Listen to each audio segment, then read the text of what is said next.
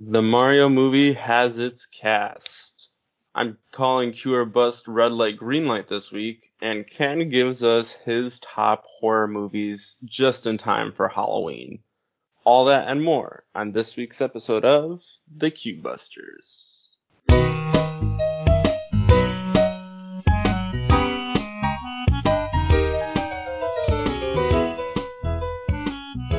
Hey, you sitting there with a bowl of popcorn, wondering what to stream on TV? Fear not, we're the Q Busters, Andrew and Ken. Grab some snacks and enjoy a fresh look at the hottest shows, movies, and streams. I'm Andrew, he's Ken. How you doing, Ken? What we talking about today? So this week in Q or Bust, I actually have some relevant movies that we can talk about. I saw Excellent. two movies that I think could be in the running for movie of the year. I know that you've seen some really good stuff that I'm excited to get your thoughts on. Then we're going to talk about one of the biggest movies to come out next year.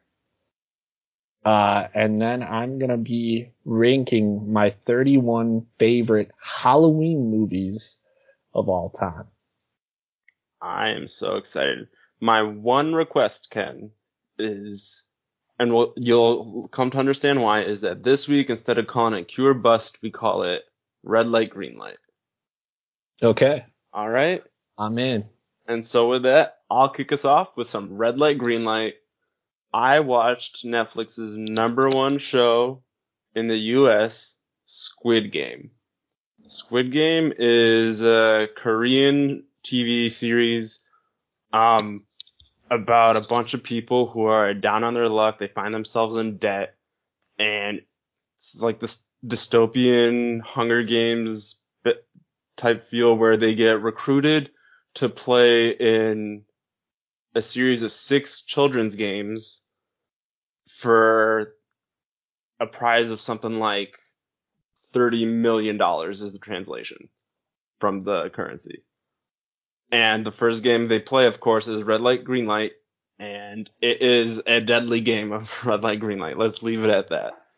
And this show is dark. It goes places I was not expecting it to go. It is hard to watch at times because do you know what it is, Ken? It's like Escape Room. It's like Hunger Games, but it's also kind of like the movie Parasite, where it goes from 0 to 100, but it just stays at 100 for, all like 7 episodes, 8 episodes. It's mostly in Korean with subtitles. They speak a little English, but it's like you have to be reading the subtitles because it's Korean made. It was a fantastic story. And like so much happens in the episodes and like between the games and like there's like all these different characters. There's like one main character who's like, he's like a gambling problem and he's trying to get money because his mom is diabetic and she needs to pay her bills. And then it follows this other part of the story where there's like the detective who's trying to track down his brother who he thinks somehow got recruited into these games, and these games are being held in secret so no one knows about it. And like everyone who's running the games has a mask on, and it's like, why are all these people wearing masks? And like, it's crazy, Ken. It is crazy. Like, and it was really, really, really, really good, and I give it a green light. Besides that, I started watching Midnight Mass on Netflix, which is the #2 show on Netflix. So I'm watching the 1-2 back-to-back, #1 show, #2 show. I haven't finished it yet, but it's by the same people who did Haunting on Hill House and Haunting on Bly Manor, so I'm fairly positive I'm going to enjoy it throughout. And that's, a scary show. There we go. So 2 green lights for Andrew. Yeah. Yeah, funny enough, I was browsing Netflix earlier today, looking for a good horror movie to watch, and both of those, caught my eye. Trailers for both look phenomenal. So the fact that you watched both already, or you're halfway done with Midnight Mass, is pretty awesome. I was a big fan of, their previous work, so I gotta check both of them out because they look like binge-worthy content. Yeah, I haven't sat down to like binge Midnight Mass, but when I get back into it, I will probably binge it all at once. Squid Game, I watched over the course of 2 days. It was like you just want to find out what happens next and what happens next. Nice. How about you, Ken? For me, I saw 2 movies that I think could win Movie of the Year, MTV Movie of the Year. I don't think either of them are going to win Oscars, but I found both highly entertaining. Let's start out with Nobody, that came out earlier this year, starring Bob Odenkirk. Great movie. This is kind of similar to like John Wick's and things like that. Basically, this guy has a family. Some things happen where a Russian mob gets involved and starts to come after Bob Odenkirk and his family. He has to protect them. The action in this movie is top notch. I would say it's equal to or above John Wick, which is super high praise because John Wick prides itself on action-packed content. The comedy in this movie is really good and unexpected. It's kind of more dark humor, but it works for Bob Odenkirk and how he delivers things. And there is a great casting of Christopher Lloyd in this film. I'm not going to talk about who he is or what he does, but man, anytime he's on screen, he's great. Christopher Lloyd, for those who don't know him, Doc Brown and Back to the Future, among many iconic roles. Yeah. But man, he is just phenomenal in this film. And it's a quick, action-packed, high-octane, fun ride that I think is in its own field when it comes to action genre. Like, I didn't think that this was copy-paste John Wick. I thought the kills were definitely superior and creative. So wow. I hope it gets a sequel because you would never think a guy like Bob Odenkirk could kick ass and take names. But man, you watch this movie and he's definitely not a nobody anymore. Wow. Okay. That's something considering you're saying you liked it almost as much as John Wick, more than John Wick. Yeah, I think as a whole, I like John Wick a little bit more. But if nobody gets 2 more movies and they're just as good as this, ooh, that's going to be a conversation to have. Wow, okay, that is high praise. Now, you also watched Old, correct? No. No, so the second one, I didn't tell you what I watched yet because I want to see your honest reaction. The second movie I saw yesterday was Free Guy, starring Ryan Reynolds. Yes, that just came out available for streaming, right? Yeah, so unfortunately, it's not anywhere big. So if you have HBO, Disney Plus, Amazon Prime, I didn't find it in any of those places. You either have to buy it on demand on Xfinity, or you have to go to the Microsoft Store. We ended up doing Microsoft Store because then it goes directly to Movies Anywhere. But it is highly worth the $19.99. I'm so glad to hear that because I was looking for it, I think this morning, and I was bummed that it's what you were saying. Right now it's available on demand to stream. It's not like on a streaming service yet, like to stream for free with your subscription, right? And so I was like bummed because I'm like, all right, do I want to pay $20? But I'm glad to hear you enjoyed it. Everything I've heard from everyone else says it's really good. You're saying it's really good. Yeah. The only things I'll say about this movie is it's cameo driven. So expect a ton of fun cameos. Not going to say any of them. Sure. Promise, no spoilers here. The message that's hidden in between from start to end is beautiful. It gave me Ready Player One vibes, sort of. But it definitely is its own movie and stands alone. And third, it's just a fun movie. Like, it is basically GTA, live action with Ryan Reynolds as the lead. And like, I don't think this movie works unless you have Ryan Reynolds. He's just awesome. He's so good at becoming a character and just running with any kind of script. He just makes it work. Highly recommend it. Definitely the kind of movie you can watch in loop over and over again. And it's a shame that it had to end, because this is such a fun movie. I'm glad to hear it. I can't wait. I may even spring for the extra $20 to watch it sooner rather than later. Do you have anything else before we move on? For those that it's not abundantly clear to, they're both green lights. Ayo. Excellent. Okay. We have one piece of news, but before we get to that piece of news, really quick and barely news. This is going to be 10 seconds, Ken. The Bears put in an offer to buy Arlington Park in Arlington Heights. They'll probably be moving in a decade or so. That's exciting. Good for them. Yeah. I think it's a great move. We live in the suburbs, so it's we're finally in distance to go see the Bears. I will definitely miss Soldier Field because I've seen a couple games there, and it is a great stadium. But yeah. I don't think that this is going to change the franchise in any way other than making it more exciting. We both agree they need to get a dome, right? Yeah.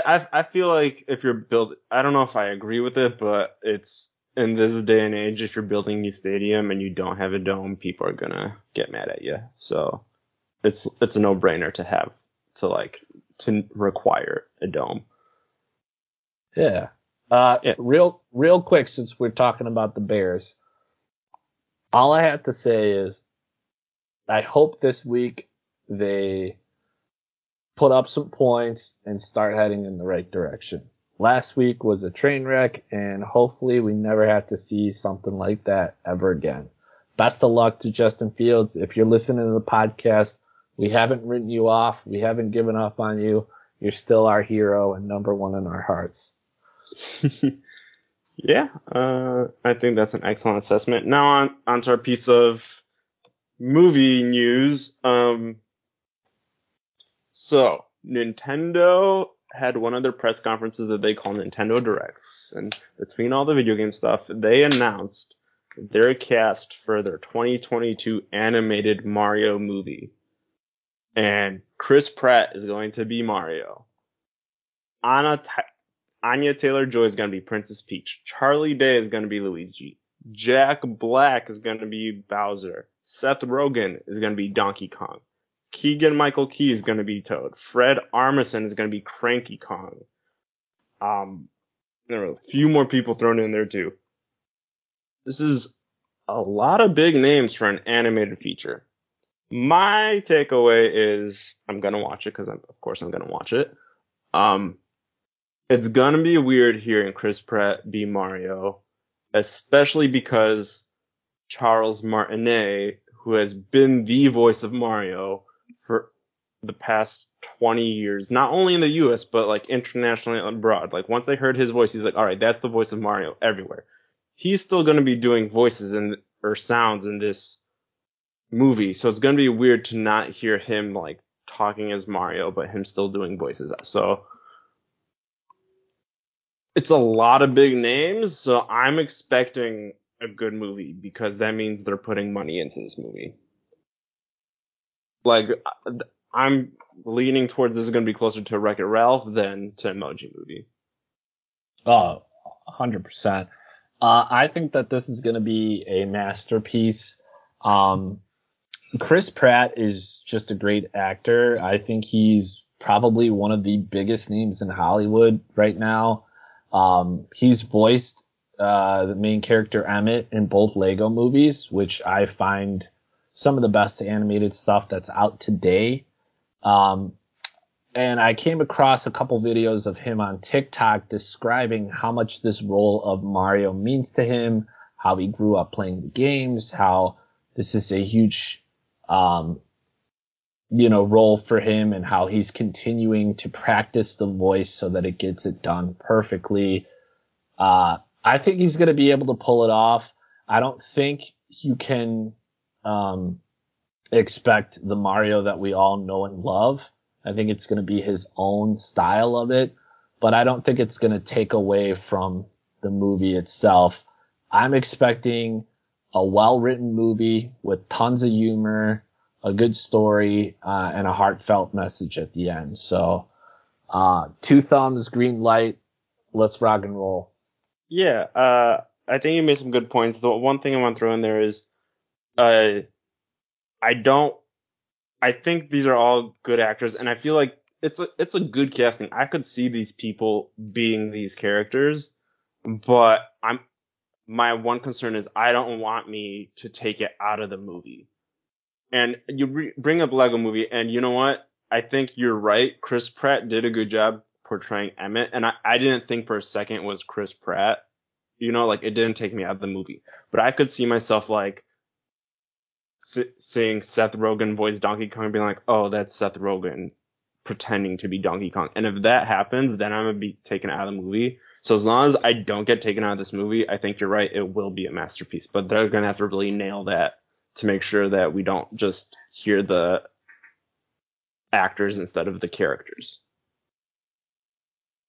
Yeah. I think they're going to pull it off. I just don't think you should go into this expecting anything you've seen before. Go in with an open mind, knowing that these characters are going to be in the movie. Because there are certain voices like Jack Black and Seth Rogen that are very distinct. And I don't know if they know how to change their voice in a way that doesn't let you know it's them. Right. That's the concern. I think if they can do it, it'll be great. Ken, it's time for your movie countdown for Halloween. Ooh. Yeah, this is my 31 frightening films. When it comes to scary movies, I probably could have put together a list of 200. So the fact that I had to trim it down to 31 was a bit of a challenge, because when I put together this list, there's 2 things I want the listeners to know. Number one, this list includes family-friendly films as well. So I didn't just go up with straight-up slashers or ghost movies or zombies. I made sure that I included a couple family-friendly films so that if you have kids or you're just not into blood and gore, you got something fun that you can watch. The second thing is I wanted to shed some light on some films that maybe people have never heard of before or haven't watched in a long time and want to revisit. This list is for you to just kind of educate yourself on different kinds of horror films and different reasons to check it out. So hopefully everyone gets a little something out of this list. It's not the right list. It's just my list. Excellent. I can't wait to hear it. Start us off strong. So I'm going to go from the bottom and then work my way up top. Number 31, I'm going to go with a movie that came out a few years ago called Us by Jordan Peele. Jordan Peele made 2 really great films so far with Get Out and Us. And to me, Us is the one I tend to rewatch and revisit more, just because the idea is truly terrifying. To know that somewhere in this world there could be another version of you that's purely evil, and its only intent is to find you, kill you, and take over your life. Now, if that doesn't scare the crap out of you, then I don't know what does. Yeah. And Jordan Peele's got chops for making a scary movie. He knows how to pace things. He knows how to build tension. He knows how to put deeper meaning into his movies. He's making fantastic films. Excellent choice to start us off. Thank you. Number 30, I went with a slasher film from the 90s. A little film called I Know What You Did Last Summer. A lot of people forget about this gem. If you grew up in the 90s, you probably have watched this movie 1,000 times because it was always on TV. And then it just vanished. And for whatever reason, certain movies like Scream or Halloween or Child's Play stuck around and they always popped up every year. But I Know What You Did Last Summer just kind of faded out and nobody really talked about it again until this year because Amazon Prime has a TV show out about the film. I like this movie a ton. I think it's a great slasher film. Freddie Prinze Jr. is awesome in it as the lead. If you've never seen it before, basically a group of teens, they run a guy over. They all decide, hey, this guy's dead. We can't talk about this. Nobody can know. And then one by one, they get picked off. It is a great movie and something you should check out at least once. Yeah, solid. The funny thing is, so when this movie came out, we were both little kids, right? And it came out around the same time as Scream. I thought this movie was Scream because in Scream, Ghostface is like calling the people before he kills them. And I thought he was calling them to tell them, I know what you did last summer. And so like I always combine the two movies in my head. So I don't know if I've actually seen this one. Well, if you're familiar with Scary Movie, which is a big spoof about Scream, they're also spoofing I Know What You Did Last Summer in the same movie. So it's very easy to get them intertwined because in the 90s, those were probably the two biggest horror films. It's possible I just watched Scary Movie instead. That is possible too. For whatever reason on HBO Max, Scary Movie is under the horror movie genre, which is interesting. If people die, it counts as horror. Yeah. Number 29 is a movie that not a lot of people know about. It kind of like sprung up on people one year. It's Vacancy, starring Luke Wilson and pause for a second. I want to say, who's the girl from Underworld? Kate Beckinsale. Sorry. Yes, Kate Beckinsale. Wow. If Mike's listening to this, he's going to hate me because I know that's one of his favorites. You should be expecting a text with him chastising you. Kate Beckinsale. How could I forget? Vacancy is a great movie. Pretty boilerplate plot line. Basically, this couple, they go to a motel and they get harassed the whole night by a bunch of people, knocking on their door and, basically trying to kill them. And throughout the runtime, you learn a little bit more about this hotel, the people running it, some twists and turns. It is just a great suspenseful thriller movie. It's not gory. It's not really scary, but the trip you go on from start to finish is really good. I know a lot of people like the movie like The Strangers, which is probably the closest comparison to this, but I just prefer Vacancy. You'll never really see Luke Wilson in a role like this again. So fun to see people doing movies out of their elements. Nice. Yeah, this is one of those that missed me, but sounds like a solid movie nevertheless. What else you got? Number 28 is a movie I talk about quite a bit, so I'm not going to spend too much time on it, but that is Freddy vs. Jason. Not the biggest fan of Jason. I think those movies are super campy most of the time, and he just doesn't do it for me with the machete, the hockey mask. Like the look is fine, but I never felt like those movies were that great. Freddy, one of my favorites. So ultimately, in a movie where Freddy gets to kick Jason's ass, of course I'm gonna love it. I watch this movie every year. Yeah, solid choice. I like both of these characters. This is great. Now, I know you like to do like a movie marathon during the month of October. If you're watching these movies in order leading up to Halloween, this is where I get real excited, because I know this is going to be a fun one. Oh yeah. Yeah, this is just how they were able to do this movie was just amazing. Not only could they get the studio to agree to do it, because at the end, so I'm a huge horror junkie. At the end of Jason Goes to Hell, there's a great sequence where you see Jason's head getting taken down by Freddy's claws. And this happens like 5-10 years before Freddy versus Jason. So when people saw that in theaters, they're like, holy cow, are they going to finally have a crossover? And then when we get it, they get back Robert Englund to play Freddy one final time.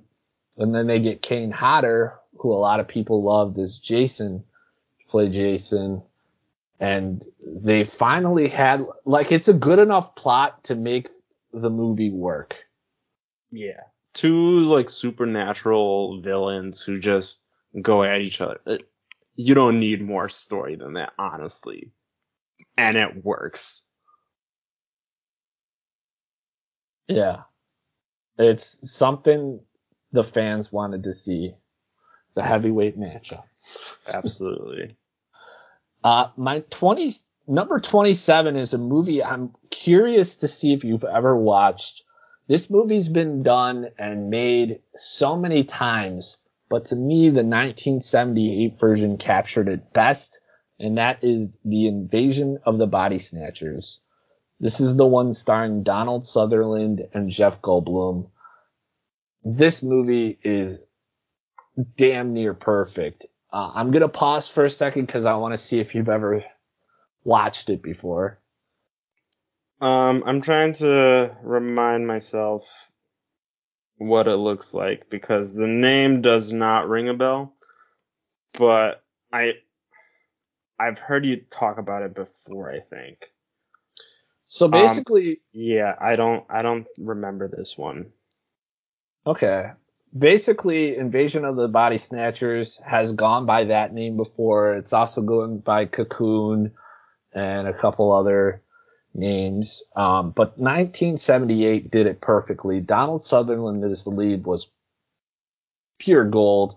And then Jeff Goldblum as the co-lead was a great casting as well. This was before he was in Jurassic Park or anything major, right? So he's kind of just surfacing. Amazing film. Basically, one by one, these people get taken over by the Body Snatchers, which I can't reveal what they are because that would ruin the movie. But throughout the entire runtime, you are trying to figure out who is who. Did they get taken over? Are they really them? And throughout the entire runtime, not only are you trying to figure out who's who, you're rooting for these people to find safety, to get away from this terrible thing that's happening. And the final second of the film is so chilling and so crazy. You'll remember that movie for the rest of your life. You know what? Hearing you explain it, I've not seen this movie. I'm 100% confident in that.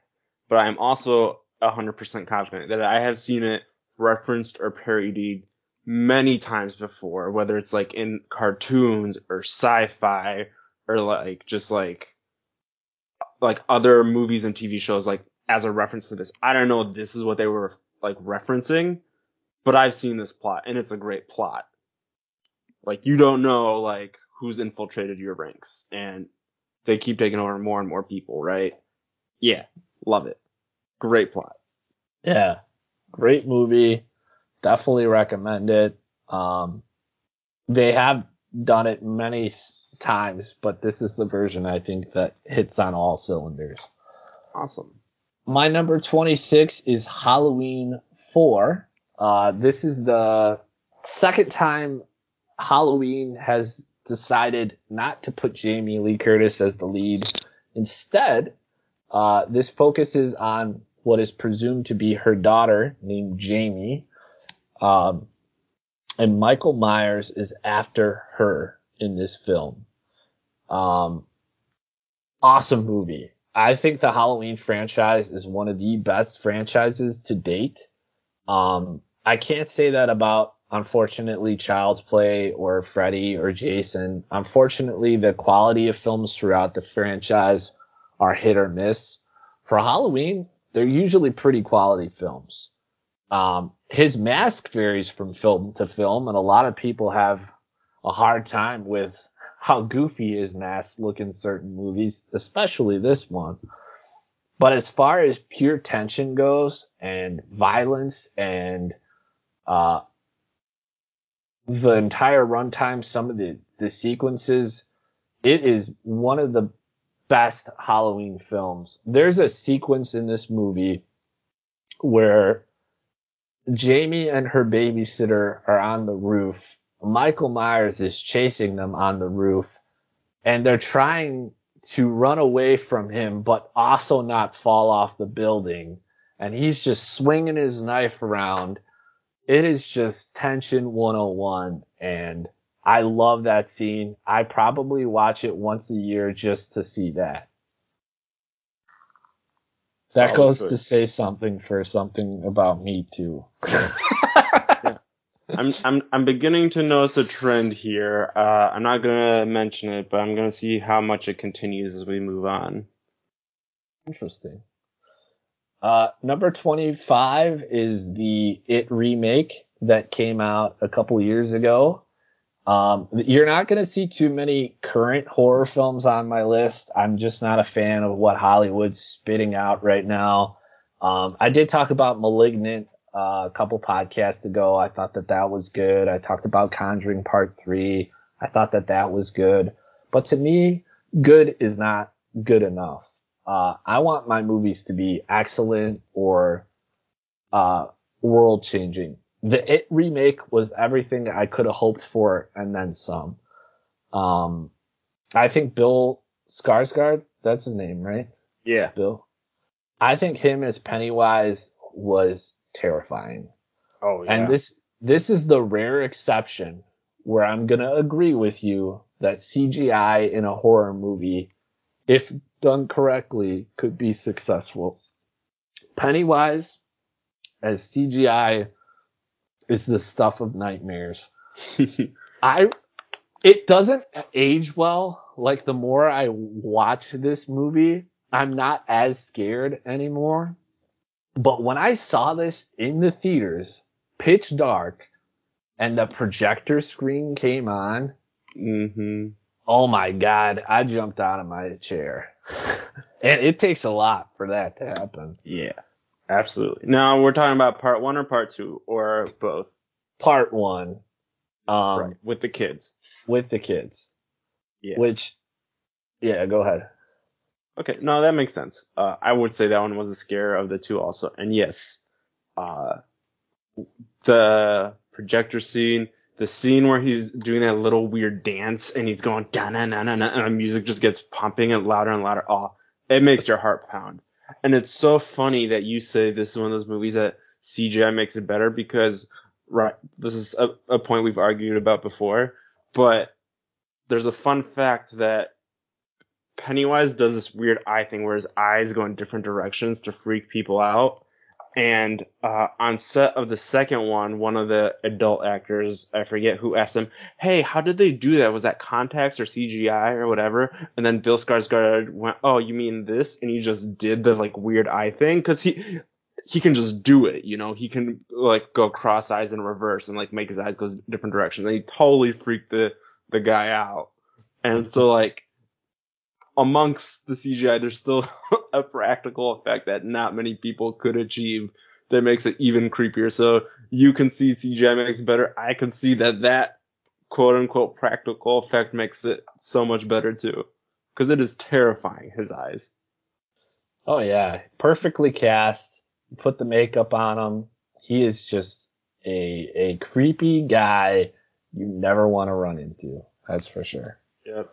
The other scene in that movie that always made me jump was the scene where they open up the refrigerator and you just see him like slowly unravel out of the fridge, and he delivers the line "tasty, tasty fear" as he's licking his lips. He's about to kill the kid.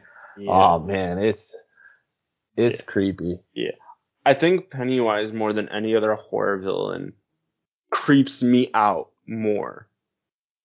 Like, I might be like scared or like jump shocked, but Pennywise has to be one of the creepiest out there, especially in the remake. I'll get to one later on in my list that could go toe to toe with him. I can't wait to hear it. Number 24 is going to be a film that I definitely want to highlight, especially to our younger audience that's listening, and that is Abbott and Costello Meet Frankenstein. Nice. I grew up with Abbott and Costello. I loved all their films, and this is the one that I watch all the time, even if it's not October. Abbott and Costello Meet Frankenstein. You follow the two comedics, Abbott and Costello, as they meet Frankenstein, Dracula, the Invisible Man, and the Wolfman. And the plot that they give you with this film is pure gold. And not to mention, if you love the original Universal monsters that I do, Dracula, Frankenstein, Wolfman, they actually convinced the actors that made those roles legendary to reprise their roles. And I think, oh, that's really cool. That's an achievement in itself. Like, Bela Lugosi was Dracula, and after that Dracula movie came out, he went on to do different things. He never did Dracula again until Abbott and Costello basically said, hey, we want you to be Dracula again. And of course he did it one last time.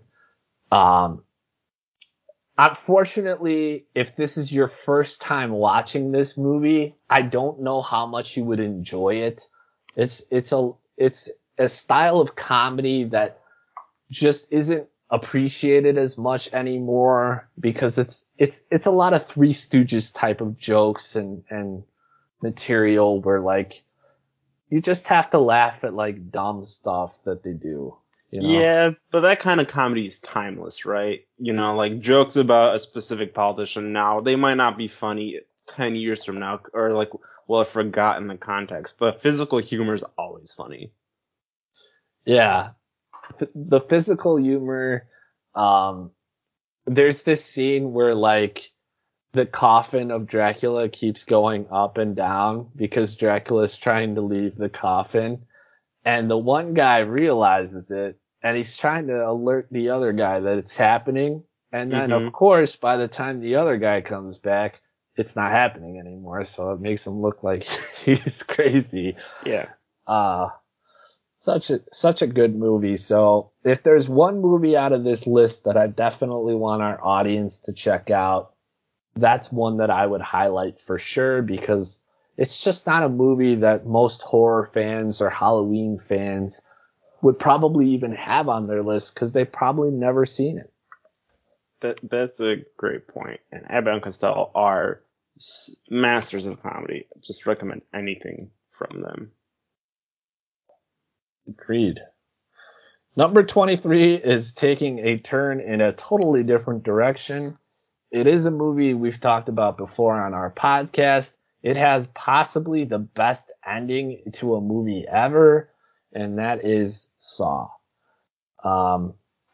I don't know what more to say other than those things there, but I remember seeing this at the show, and just loving every minute of it. I own the entire franchise on Blu-ray. I think I spent $13 on it. It was a deal at Best Buy. I have no interest in ever watching the other Saw movies ever again. They just continue to get worse and more graphic.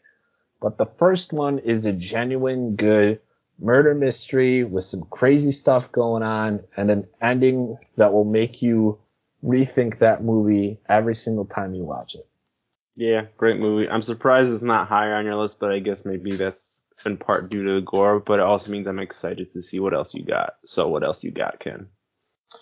Number 22 is finally going to be one of the first family-friendly movies we have on here. That is Nightmare Before Christmas. Now, I say that lightly because that is a pretty twisted cartoon. But I love this. I think Tim Burton, as far as animated films go, really knocked it out of the park. The soundtrack for this movie is fantastic. The visuals we get are great. And not much more I can say on this film other than it's the perfect Halloween and Christmas movie all in one. Yeah, love Jack Skellington, love the little dog. I think it's one of the most distinct art styles in movies. What's next? The next movie is a movie that I think maybe 5% of the world even knows about. And that is Phantom Town. This is a movie I grew up on. I found it by mistake when I was a kid. And it's one of those films, Andrew, that you watch it at such a young age that you actually forget it's a movie that you've watched.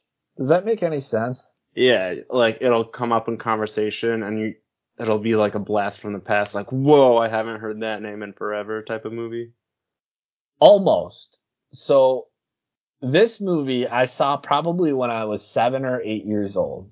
I remember it really well, and then it just faded because it's never on TV or anything like that for whatever reason. Sure. And then I'm in like nostalgic 90s group on Facebook, and one day they posted this film. And I kid you not, usually once a year on Google, I try to type in things about this movie because I can never remember the freaking title. And earlier this year on Prime, I found it, and I was so happy that I could relive this movie because it's so good. It's got like Goosebumps feel to it, you know, but it's a live action movie. Sure. What's like the target age range? Because I'm looking up this movie on Wikipedia because I'm not familiar with it, and there's literally, you're right, it's an obscure movie. There's only 3 paragraphs about it on Wikipedia. I would say between 7 and up. Okay, so it's appropriate for a younger crowd. Yeah, so basically you have a group of kids. I believe there's 3 kids. They're looking for their parents. Okay, their parents go missing. The only way to get into this town is if you fall asleep. And then when you get into the town, it's basically somewhere that only exists in your dreams or whatever. Sure. Crazy things happen here. Really great visuals. And like I said, it just feels like a longer Goosebumps episode, that I'm so happy I rediscovered, because this movie is a pain in the ass to try to find if you can't remember the title. Because I think it's just one of those things where it's not on TV enough to kind of remember unless you own it. Yeah, that's what it sounds like, but it sounds interesting enough. And this Wikipedia article it's like I said earlier in this episode, Ken, it has references to Invasion of the Body Snatchers, and I'm like, yep, that makes sense. My number 20 is another movie that I definitely want to shed some light on. This has definitely one of my favorite actors. So one day, hopefully we do like a Mount Rushmore type of thing for actors. Okay. Or a top 10 list or something. But Vincent Price and horror movies were made for each other. And I could have easily done a list of my top 10 favorite Vincent Price horror films, and that would have been its own thing for October. But to just pick one is what I challenged myself to do, and I ended up picking The Last Man on Earth. Now, this movie is both black and white and in color. They did colorize it later on in life. This is also the film that many people have written movies on by I Am Legend. So same storyline here. Instead, they called it Last Man on Earth. Vincent Price is just great in this movie. Like, if you're familiar with I Am Legend, basically you're the only person in the movie for the majority of the runtime. So your acting, your dialogue, your character just has to be so significant enough to carry a runtime, because not a lot is actually going on. So if you're the audience member, you have to be invested in the lead, and who better to have that than Vincent Price? And I think every adaptation was great. I think in the 70s when Charlton Heston did Omega Man, that was awesome. And most recently, Will Smith did I Am Legend. So all three versions of this film were great. But to me, if I had to pick one, it would be Last Man on Earth. Little dated nowadays, but Vincent Price is just amazing. Okay, yeah. I've heard about this in passing when talking about Will Smith's I Am Legend, so it's familiar to me now, I think. It's got the juices flowing. And I believe it's free. I think it's one of those movies that might be so old that it's free now. I mean, it's from the 60s, it's possible. I'll have to look into that because I'm a big fan of I Am Legend. Yeah, it's a great book and even better as movie adaptations. Yeah. All right, let's break into the top 20. What you got at number 19? Well, number 19 is the original The Witches. Angelica Houston as a witch is damn right terrifying. I'll always remember as a kid the scene where she transforms for the first time as a witch. Oh my God. That scene alone could give you nightmares forever. Great acting. I love it. It's a classic.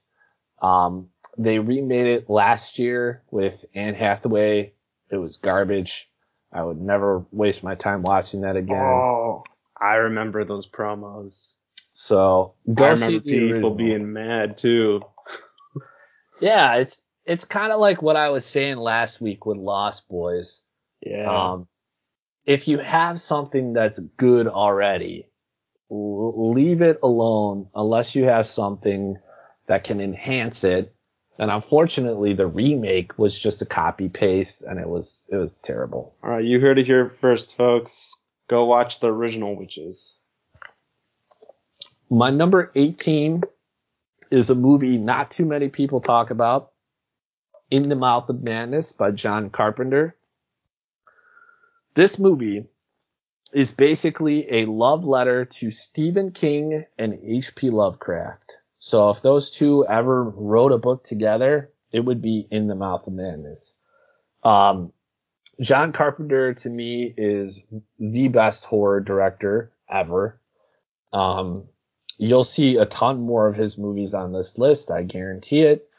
But to me, In the Mouth of Madness is one of his most original movies. Basically, it's about a guy played by Sam Neill who is looking for an author who's been missing for quite some time. So his job is to basically go hunt him down and find him. That sets up the plot. In order to find him, he figures out that he has to go to this town. Throughout the runtime, you start wondering if anything that you're actually seeing is real or not. It's one of those great mind-bending horror films where by the end of it, you don't even know if what you just saw was reality or whatever they wanted you to see. And who better than Sam Neill to have that journey with? Solid. I like me some, existential H.P. Lovecraft-esque monsters, I'm in for the insanity. Oh yeah, and John Carpenter, practical effects, top tier. The imagery he uses in this film are gross. Like, if you're familiar with H.P. Lovecraft, he made some crazy looking things. And boy, when you see him come to life, it is scary. Yeah, for sure. Number 17 is a movie I've talked about all the time, especially when we have arguments about CGI. It is Evil Dead 2. Yeah. Out of the franchise, I think this is the one I love the most. The first Evil Dead movie by Sam Raimi is a total horror film. Totally scary. There's like little to no comedy. It's just damn right scary. Chill to the bone. The third movie, Army of Darkness, is pretty much all horror. I mean, all comedy with sprinkles of horror in it. The second movie, Evil Dead 2, was that perfect mix of horror and comedy, where it's just done the correct amount, where right after you have a scary scene, it has some jokes, or right before a scary scene, it has some jokes. So you're not running out of the theater terrified. Yeah. Awesome movie, and I think the best representation of what he was trying to accomplish in that franchise. Yeah, now let me ask you this, because this is a good time to ask you this. Do you prefer your scary movies, your Halloween movies, your horror movies to be like full on horror where like tension is constantly building and the scares are like constantly up, and or do you like the lighthearted ones like Evil Dead where they sprinkle in jokes here and there? I tend to like a tension fueled movie a little bit more. But I can appreciate it if it goes the lighthearted route too. The thing that happens quite a bit now is they just try to force jokes in when it shouldn't be there. Gotcha. If that makes sense. So Yeah. like Evil Dead 2 knows what it is and they just go for it. And it's consistent throughout the entire runtime. Like, within the first 15 minutes of that movie what you're getting the rest of the film. And it's not like he just randomly just spits out a joke.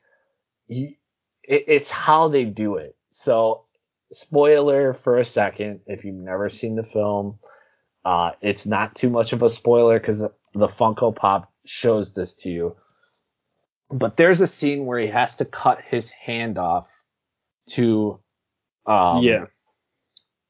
stop himself from becoming the Evil Dead. Right. So he cuts it off and he replaces it with the chainsaw. Now that is both terrifying and hilarious at the same time. Absolutely. Because for the rest of the runtime, that is his weapon, Yeah, his chainsaw hand. So really cool stuff. Better than Sharknado. Yeah, that's how you get that blend without like weird comedy just popping up randomly. Sure. Like Halloween 2018, we saw that together. Yes. There was a lot of times in that movie where they're just making jokes and you're just like, why? Like, you're spending 10 minutes talking about jokes in a horror movie. There's one movie on this list that I will talk about how the comedy is needed, but that's only for a certain character. Okay. So, number 16 is Child's Play 2. The Chucky movies are really good. I love them all, but Child's Play 2 is the one that I love the most. I think as a kid, I watched this one the most. It's the one that was always on. And the third act is by far the best sequence in any Chucky film. So, I absolutely adore this film. I still don't think out of horror films that he is scary in any what way. I think if I had to face Chucky, I'd just kick him in the face or shoot him. But I do enjoy the movies for what they are. Yeah, that's fair. Chucky always freaked me out when I was little, so I tended to avoid those. Probably one of the only monsters as creepy as Pennywise to me. So let's move on before I get scared. Well, number 15 is another one of those movies I want to shed some light on. This is a Stephen King, George Romero adaptation, one that I watch as often as I can, and actually talk for a couple seconds, Andrew, before I reveal the title. I want to grab something since it's right next to me. So yeah, sure. So here's the thing, folks. While Ken is getting his thing, whatever it is, I don't like Chucky because he's got those weird eyes, just like Pennywise has those weird eyes. I don't like that they just look dead on the inside all the time. And I know that's part of the deal, but it's still unsettling. And just Chucky's confidence is so irritating because he's like, I'm gonna get you. And it's like, yeah, I know. I don't know. Chucky's just a creepy dude. Anyways, you were saying, Ken? So thank you for that quick intermission. And before I unveil this, if you have your list and you want to send it to us, please check us out on social media. Check us out on the Facebook group and just give us your rankings. They don't have to be 31 films, but the more the merrier, and we can have a good discussion about your films, because maybe I totally missed one. But my number 15 is going to be Creepshow. I don't know if you can see this or not. Nice. Creepshow. But basically what it was a short story that George Romero and Stephen King did together. Tons of comics that they wrote. And it's an anthology film. Based on, I think it's 5 of their stories. And they're just great. Not only did they bring the comic to life, but they also, for the time period that it was, they had tons of huge actors. They had Ed Harris, Leslie Nielsen, Hal Broker, you name it. They had the big name stars for the time period. So I highly recommend Creepshow. Super cheesy. Not scary at all. Just kind of like a Tales from the Crypt kind of feel. Just a little fun movie to kind of watch yearly and get something out of it. Yeah. Not to mention George Romero, he's like the father of modern zombie movies, right? Oh yeah. So like, just you want to get more familiar with his work, watch Creepshow. Speaking of creepy things, my number 14 is John Carpenter's The Thing. Anytime you got John Carpenter and Kurt Russell together, you knew it was going to be a classic. Big Trouble in Little China, Escape from New York, and of course, The Thing. Practical effects in this movie are the best in the world. I've never seen a movie done better than this. How they were able to do certain sequences to this day, I am impressed with how they did it. I would love to watch the behind the scenes just to kind of learn a little bit more and appreciate it for what it is. This, just like Invasion of the Body Snatchers, is another one of those who's who type of films. But the thing that makes this movie even better is it's in an isolated environment. So in Invasion of the Body Snatchers, it's an open world. Okay. Yeah. So basically throughout that runtime, they're literally trying to get as far from place X as possible by plane, by train, by whatever. In this movie, they're like in Antarctica. It's freaking snowstorming. Like, there's no way they can leave. Yeah. So the only way that they can survive is to figure out who this thing is and kill it as quick as possible. And this movie is the second probably best ending to any horror film. I'm going to say a spoiler here, so if you don't want to hear it, the movie's 40 years old. You're allowed. But this movie, to this day, you still don't know in the final frame of the movie if the thing is truly dead or not.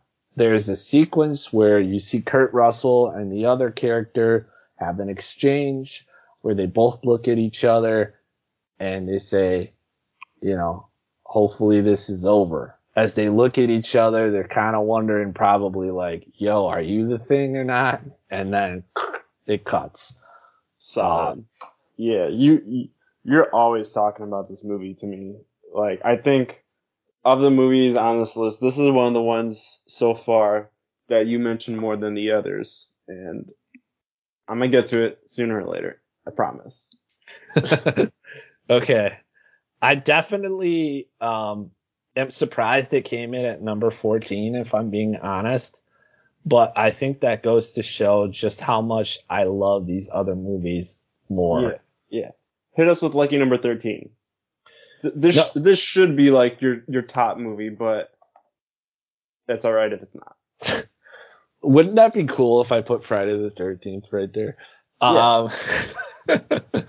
My number 13 is a movie that I'm sure I'm going to lose a lot of respect for in the horror community because this movie bombed. But I don't care because this is my list. And that is the 2005 remake of House of Wax, starring my boy Chad Michael Murray and my other boy Jared Padalecki from Supernatural.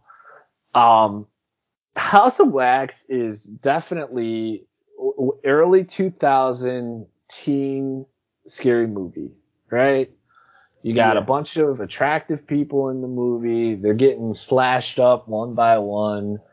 The reason I keep going back to this is because I just love this film. I know the acting is terrible in it, but God, it's just such a great setup. Like, could you imagine if you went to an abandoned town and you start to realize after quite some time that the people in the wax museum are real people that have been waxed by this killer? Oh, it's just, it always makes you wonder about traveling in a car by yourself or with a group of friends. 'Cause if your car breaks down and you're in one of those Bufu lands, we're probably never going to see you again. It's always a fun bit. I'm inclined to prefer the Disney cartoon Gravity Falls and the one episode they did their version of House of Wax, but I'll take it. Solid pick at number 13, Ken. Excellent choice for number 13. Yeah, and this is the only time you're ever going to see Paris Hilton in a horror movie. Oh, goodness gracious. Mine. Don't worry, she doesn't make it long. My number 12 is going to be People Under the Stairs by the wonderful mastermind of Wes Craven. This is basically the 1970s version of Don't Breathe. So for those that don't know this plot, basically there is a group of people that you're rooting for in this movie that are from the hood, that are poor. Okay? And there is this house that everyone knows of that is supposedly loaded with gold. Yeah. So these characters are thinking to themselves, man, if we could just get in that house and get the gold, you know, we're going to be okay. He does it for the right reasons. You know, he's a kid that's poor. His mom's having trouble making rent. Like he just wants to do the right thing, right? Not saying at all that this is the right thing, but in this sort of twisted movie, this is the right thing. Unfortunately, what they don't understand is the people that own that house are batshit crazy. And you definitely don't want to know about the people under the stairs. Wes Craven is always known for Nightmare on Elm Street, and Scream. 2 movies, of course, we're going to get to at some point in time. But this movie, to me, is his most original idea because A, the concept is creepy as hell, and B, what you actually find out is under the stairs is so disturbing, and will haunt you forever. So I watch this movie maybe twice a year, sometimes 3 times a year, just because it's a fun, kind of like haunted house kind of movie. I just love things like that. Like when you're trapped in a house and people are coming after you and you got to try to get out. Like that kind of stuff is tension fueled and, sets up a let's root for them to get out. It's great. I highly recommend it if you've never seen it. Definitely some weird stuff that's going on in that movie that I don't want to advertise on the podcast, but it is definitely a masterpiece. Yeah, for sure. I might surprise you. This is one of the ones I have seen when it comes to horror, and I adore this movie. The first time I saw this, I think, was on Svengoolie, which is like the Chicago area version of like, watch along horror TV show and comment over and whatnot. I forget what it's called. They've rebooted it a million times. But no, it's good, and you're right. Without saying anything else, these people are in fact batshit crazy, and the people under the stairs are real messed up. And when you find out why, it's like, oh, yeah, that makes sense. I recommend it too. It's good. And the way that kid does the thing with the candles and the coins. Oh yeah. Genius. Absolute genius. All I could say is run, fool, run. Run, fool, run. Number 11 is the movie that I think has the best intro to a horror film ever. And that's super controversial because there's a lot of good ones. Number 11 is also the movie that has a monster in it that I think is scarier than Pennywise. Without further... okay. Oh, you have a prediction before I reveal? I have an educated guess. I don't know how accurate it is. My guess is gonna be you say It Follows. It is not. Damn. That would have been cool. It Follows. That's right. Would have been catchy, yeah. My number 11 is Jeepers Creepers, starring the wonderful Justin Long. This is probably the movie I think of him right away. Most people might think it's Dodgeball, but Jeepers Creepers. That's it for me, by the way. Is terrifying. This thing prides itself on fear, so if you're afraid of it, it's gonna hunt you down, smell you, and kill you for whatever body part it needs. But the beginning is the best. Basically, you don't even know about the monster. It's just a high-speed chase in the middle of nowhere. So imagine a very narrow street. You're just driving, and then all of a sudden, this huge truck out of nowhere is just right on your tail, and it doesn't want to get past you, and all you can do is try to get away from it. And these two characters in the film decide that because of that terrible experience, they wanted to figure out more about the person driving the car and figure out where he lives so that they can basically get payback. So they got horror movie logic. Excellent.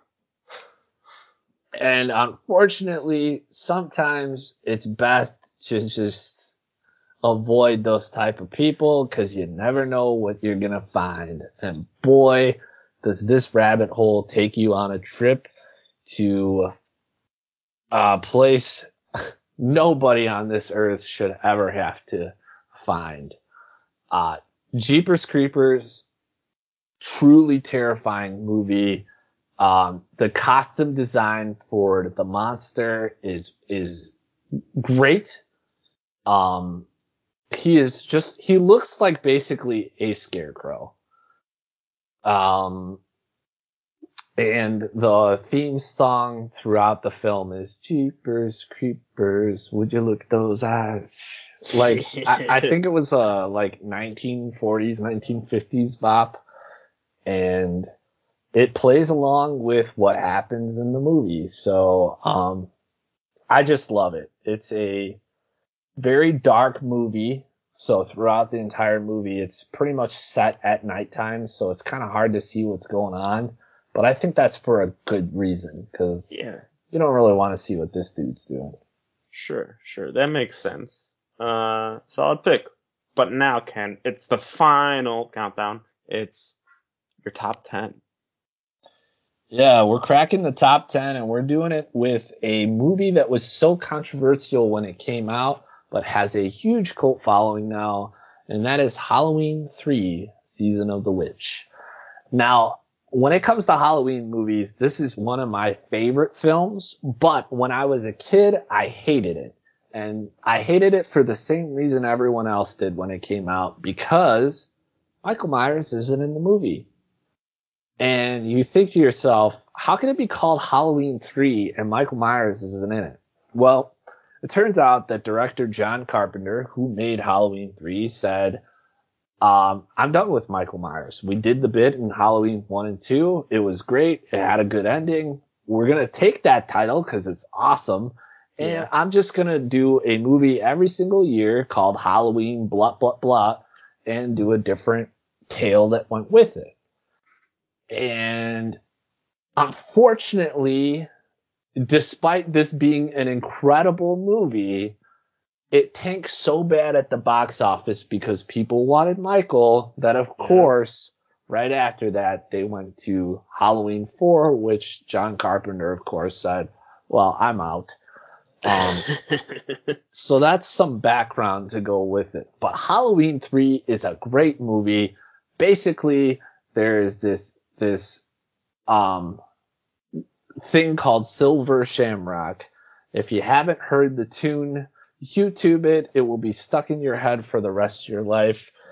It is a curse. But Silver Shamrock is made by a legendary businessman who basically has this great idea this year to sell masks.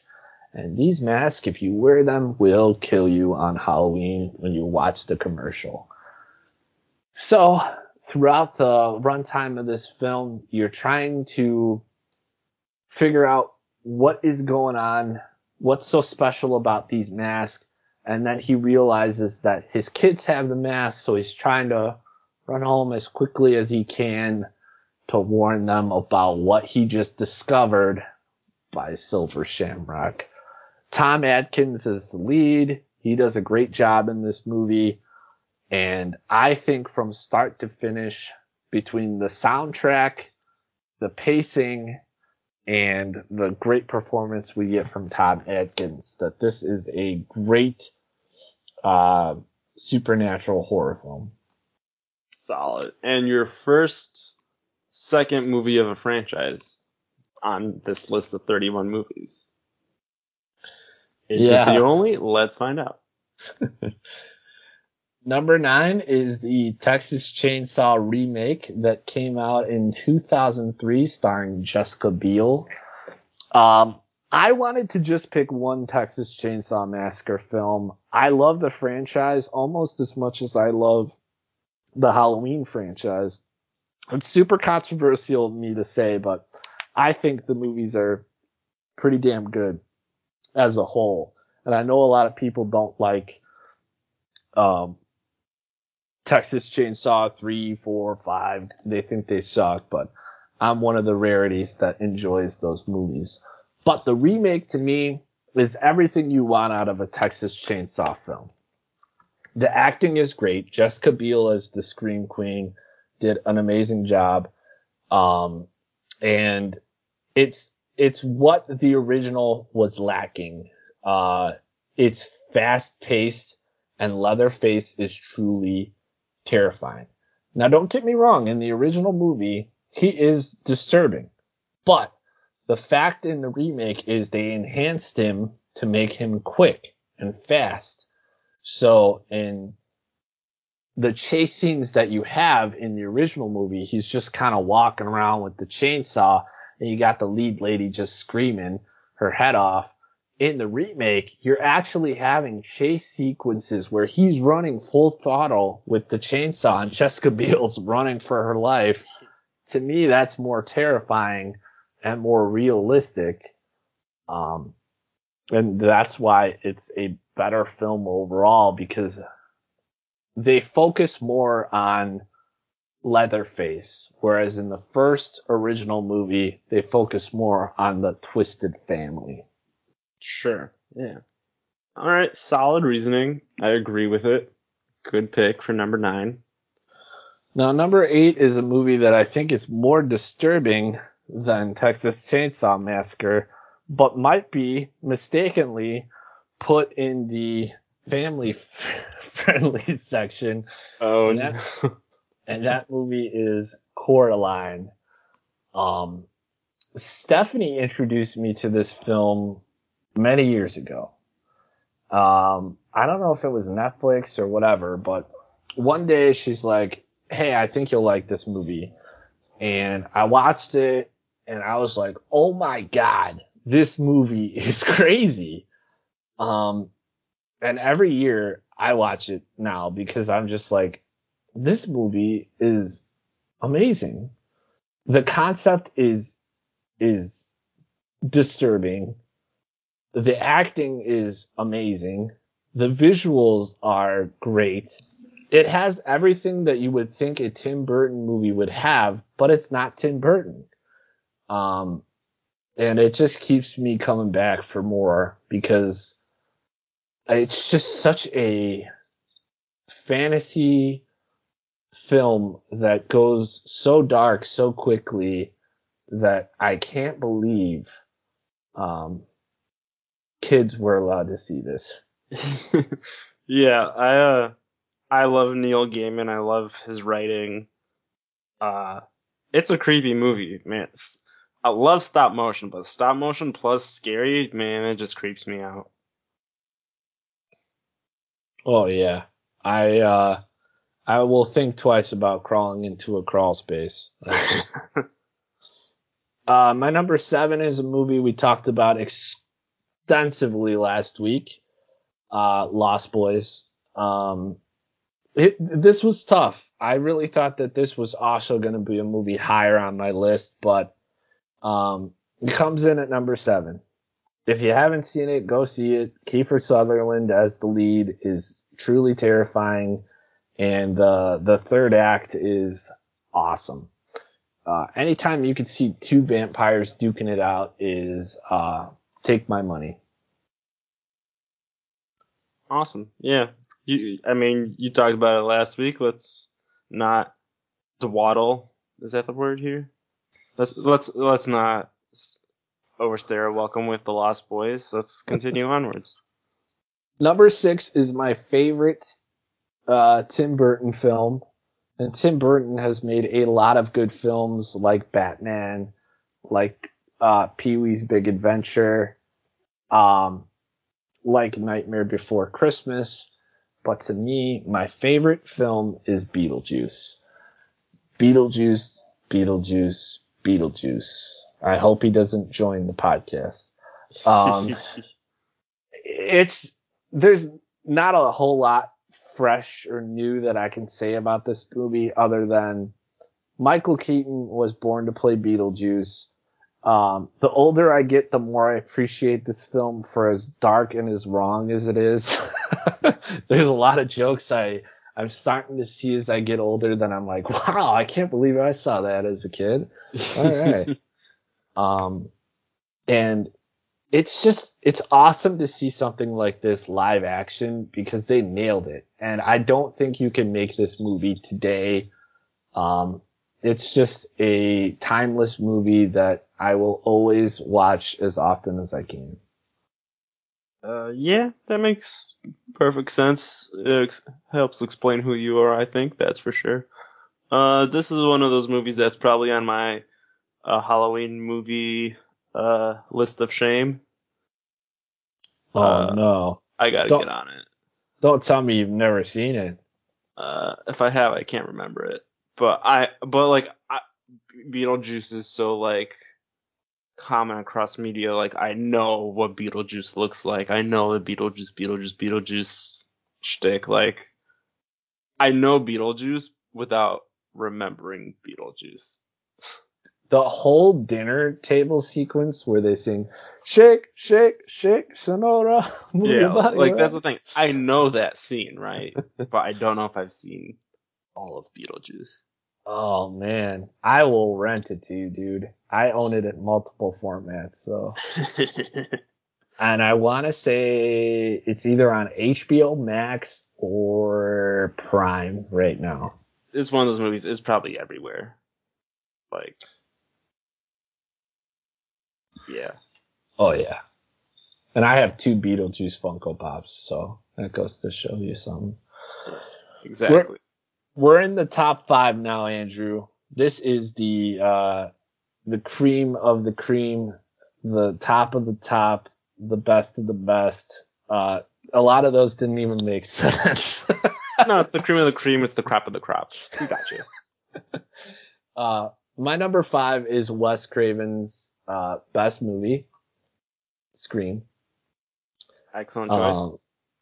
I think they needed to reinvent the slasher. And in the 90s, we got I Know What You Did Last Summer, and then we got Scream. Neve Campbell, I hope I'm saying that right. Maybe it's Nev. I think it's Nev. As the Scream Queen, amazing. She has carried Sidney Prescott into 4 great films. Officer Dewey, played by David Arquette, is great. Matthew Lillard, and I think his name is Skeet or Skit, were the 2 leads as the villains that play Ghostface. Drew Barrymore in the opening sequence is amazing. You'll always remember that scene for as long as you live. My favorite is Jamie Kennedy, who plays Randy, who basically is the guy telling you throughout the movie what you shouldn't do if you want to survive a horror movie. I love that. I think that his role in Scream is amazing. Some people might find it annoying. I think it adds a whole new thing to Scream. Don't do it, especially when they're watching Halloween. He's like, oh, you can't have sex. If you have sex, you're going to die right away. Yeah. It's a timeless movie. It's fresh. It's new. No one's ever done anything like that. Everyone knows what's your favorite scary movie? Oh God. Can you name a movie that meant more to the slasher genre than that? I don't think I can. Like, this movie is iconic for when it came out and like the decade after it, right? The Ghostface killer mask is like so recognizable. The movies that follow it are super tongue-in-cheek and self-referential, and like there's a new one coming out next year. Yeah, I think if you're asking me to like name slasher films, I might name Scream before I name like Nightmare on Elm Street first, just because it comes first in my mind. Not necessarily because it's better, but if I'm thinking of scary movies, this might be one of the first ones to come to mind. Yeah, I have to agree, and I just want to add 2 things. One, everyone at one point in their life has been Ghostface for Halloween. 2, I love the fact that anyone can be the killer. I think that is also a reason why this is the most original slasher of all time. Yeah, agreed 100%. My number 4 is going to be another movie in a franchise that we are going to talk about a lot, and that's Halloween 2. Hey. So, Ken, what's your favorite horror franchise? Halloween. Michael Myers and Freddy Krueger are in a toss-up for me as who I prefer more as the iconic horror villain. It's so tough because I love the Halloween franchise. Halloween Clearly. 2, at one point in my life, was my favorite horror film. This is the one where Jamie Lee Curtis, who plays Laurie Strode, is in a hospital for the entire movie. Okay? It takes place right after the events of Halloween, so they take her to the hospital, and Michael Myers realizes where she's at, and he's coming to finish off what he should have done in the first movie. I love this movie for 2 reasons. One, it's a continuous cut from the first movie, so if you watch them back to back, it's literally like watching a true sequel, which a lot of films don't do anymore, and that sucks because it's awesome. You can literally stop Halloween 1, start Halloween 2, and boom. It's almost like, holy shit, did I just watch a continuation One movie. story? Yeah. And if you pay people enough, there is a cut out there that is the double feature. I've thought about it. But I love how it's just in one setting. It's in the hospital. She's wounded. She can barely move. So you get a limping Laurie Strode versus an amped up Michael Myers. And of course, my favorite, Dr. Loomis, comes back in this one to try to be the hero and save Laurie from the madman that is Michael Myers. And the Sandman song is one of my favorites. Mr. Sun, sing me a song. Dun, dun, dun, dun. All right, that's enough. It is just, if you've never seen Halloween 2, I think as far as the sequels to the movie go, this is the best one. Yeah, I agree. It's Halloween. Halloween's good. Number 3 is Nightmare on Elm Street Part 3, Dream Warriors. I could have done a similar trend like I did with Halloween and just listed a bunch of Nightmare on Elm Street films. But I ended up just sticking to Nightmare on Elm Street 3 and Freddy vs. Jason. Rewatching Nightmare on Elm Street, the quality of the movies that you get over the span of the 6 is bad. Right after Nightmare on Elm Street 3, they totally change the direction they're trying to go with Freddy. I, as a person, enjoy all of them. I think 4, 5, and 6 are still good movies that I can enjoy, but I can see why people don't like it because his tone changes from a horror, like villain bad guy. In parts 4, 5, and 6, they start upping the comedy to the point whereby they get to number 6, it's almost like a spoof, you know? Yeah. So 3 is really the last time you get to see Freddy as the pure on bad guy with some comedy sprinkled in. And it has that Evil Dead 2 effect where it's the perfect mix for me of comedy and horror. I think the kills you get in this one are the best, especially the one where the woman wants to be an actress. So when she's dreaming, he kills her with the TV and he says, "Welcome to prime time, bleep." It's something I quote all the time. And it's just a great finale. In this one, there's psychic powers that get used, so that's kind of cool. The original Nancy from the first film comes back to help these people out. It's just an iconic film that if you're a fan of the Nightmare on Elm Street franchise, I feel like this is the one people are going to enjoy the most because it is like fan service 101. Yeah. Again, I agree. I mean, you have solid reasoning. There's not much more I can add. Freddy Krueger's a badass villain. What you got at number 2? I'm excited to hear your penultimate pick. Yeah, so my number 2 and my number 1 are interchangeable. I know you know what my number 1 is. I can guarantee you know what my number 1 is. So the number 2 is going to be more exciting. Number 2 for me is The Shining. Jack Nicholson as Jack Torrance was meant to happen. I watch this movie all the time. A lot of people, including Stephen King, will say that this is not a good adaptation from the book to the live screen. I have to disagree with Stephen King. I've read The Shining. It's probably one of my favorite books he's ever done. But that book is so long and there's so many unnecessary things that happen that Stanley Kubrick's version or vision, whatever you want to go with, is the right way to do this movie. As the movie goes on, you see Jack Nicholson's face and character slowly slip into insanity. And when he goes from 0 to 100, oh boy, is it fun to watch. He probably plays the best crazy madman ever, whether it's this movie or The Joker or One Flew Over the Cuckoo's Nest. But God, do I love it. And the scene with the axe is, of course, iconic. Here's Johnny.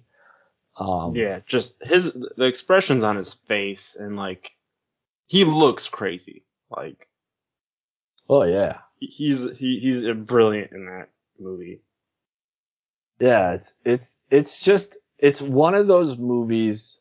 The more you watch it, the more you get out of it.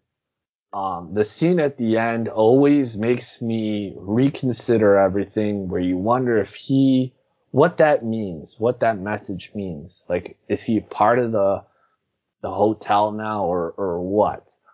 But I know one thing's for certain. I'm definitely not going into room 237 or whatever that is. So, just so many iconic sequences. The Danny scene where he's on his like little tricycle going around the hotel and he runs into the two girls. Whew. Yeah. That's scary stuff. Wow. Yeah, solid pick. Now tell us about number 1, Jason X. Jason in Space. We've loved him for a long time, killing those astronauts. He's brilliant. He's a brilliant piece of work. My number 1 should come as no surprise. It was in my top 10 movies of all time, which was our first ever podcast on the Q Busters. Before I unveil it, I just want to remind our listeners one final time that if you have a list, please send it to us. We'd love to review it. I'm still trying to get Andrew to come up with a list, so maybe someday we'll see that. Yeah. Go ahead. No, my reasoning is let's have you give your 31 movies so people have a movie they can watch every day of October. Yeah. And I hope this list did help you. But if there's one thing you'll notice out of this list, it's that I love Halloween. And what's more fitting than a list of Halloween movies than to put Halloween on as my number 1. Surprised it's not Jason X. AMC Fear Fest runs every single year. Yes. And the one franchise that they play the most is, of course, Halloween. And they probably play the original Halloween all the time, probably more than it needs to be played. But it goes to tell you that every single time that it's on, whether it's the beginning, the middle, or the end, I'm watching it. So, Michael Myers is scary. I don't think there is a way to take him down. He's just an unstoppable force, a man on a mission. Yeah. But he is not the reason I love this movie so much. And it's not Laurie Strode either. To me, as I rewatch the original Halloween, she aggravates the heck out of me.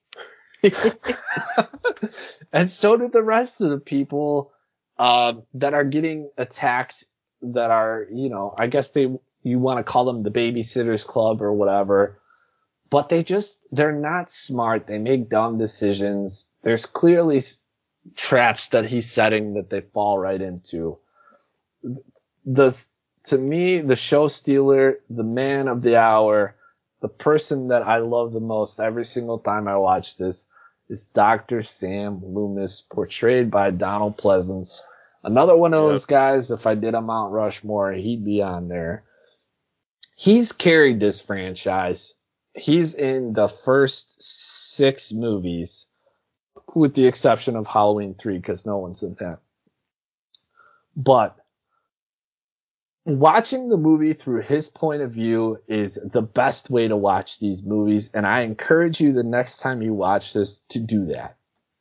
At the beginning of the movie, you see him in the car. He's driving to the hospital, and his dialogue is awesome. They gave him some great lines. And basically, he's going there to make sure Michael Myers is done and never gets freed ever again. Because he knows that dude, if he gets loose, is gonna kill some people. And of course, they get there, and all the mental patients are walking around, and you're like, oh boy. And he knows right then and there, Michael's on the loose. So he has to basically track this dude down. And from the start of the movie all the way to the end of the movie, he's looking for Michael. He's always a step behind him, you know. And then at the ending, when you get that payoff and he's strangling Laurie Strode and Dr. Loomis comes in and he just gasses him with his gun, like, that is what you want to see. And the best way to end this movie is they shoot him 3 times. He falls over the thing. He says, "Are you okay?" And then they pan to where Michael should be dead, and he's gone. Like, woo! What a awesome way to end the movie. Everyone knows the Halloween theme song. I mean, it doesn't get much better than that. And the best part about it is, to me, I can watch that movie 1,000,000 times and it still holds value. Yeah, no, solid pick. Make perfect sense for who you are. You love Halloween, so of course Halloween's going to be your number 1 pick. You said yourself it was on your top 10 list. Folks, if you don't know what you should watch this Halloween, watch a Halloween movie. Ken gave you 4 of them you should watch. So, yeah, Michael Myers is a real one. Oh, absolutely. And I'll leave you with this, Andrew. 2 pieces of information. Number 1, October 15th, Peacock is doing Halloween Kills, so the brand new movie is going to be free if you have Peacock. Excellent. Number 2, if you guys are just looking for family-friendly content, Disney Plus has thousands of titles you can watch that are all family-friendly, from Halloween Town, The Phantom of the Megaplex, to Mr. Boogedy, Frankenweenie, Nightmare Before Christmas, all the ones that you know and love, they're there.